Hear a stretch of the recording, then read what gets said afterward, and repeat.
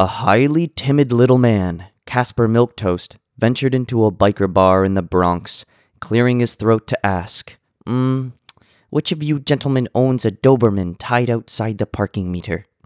A giant of a man wearing biker leathers, his body hair growing out through the seams, turned slowly on the stool, looked down at the quivering little Casper Milquetoast, and said, "That's my dog." "Why?" "Well," squeaked the little man, obviously very nervous, "I believe my dog just killed it." "What?" roared the big man in disbelief. "What kind of dog do you have?" "Sir," answered the little man, "it's a 4-week-old puppy." "Bull!" roared the biker. "How could your puppy kill my Doberman?"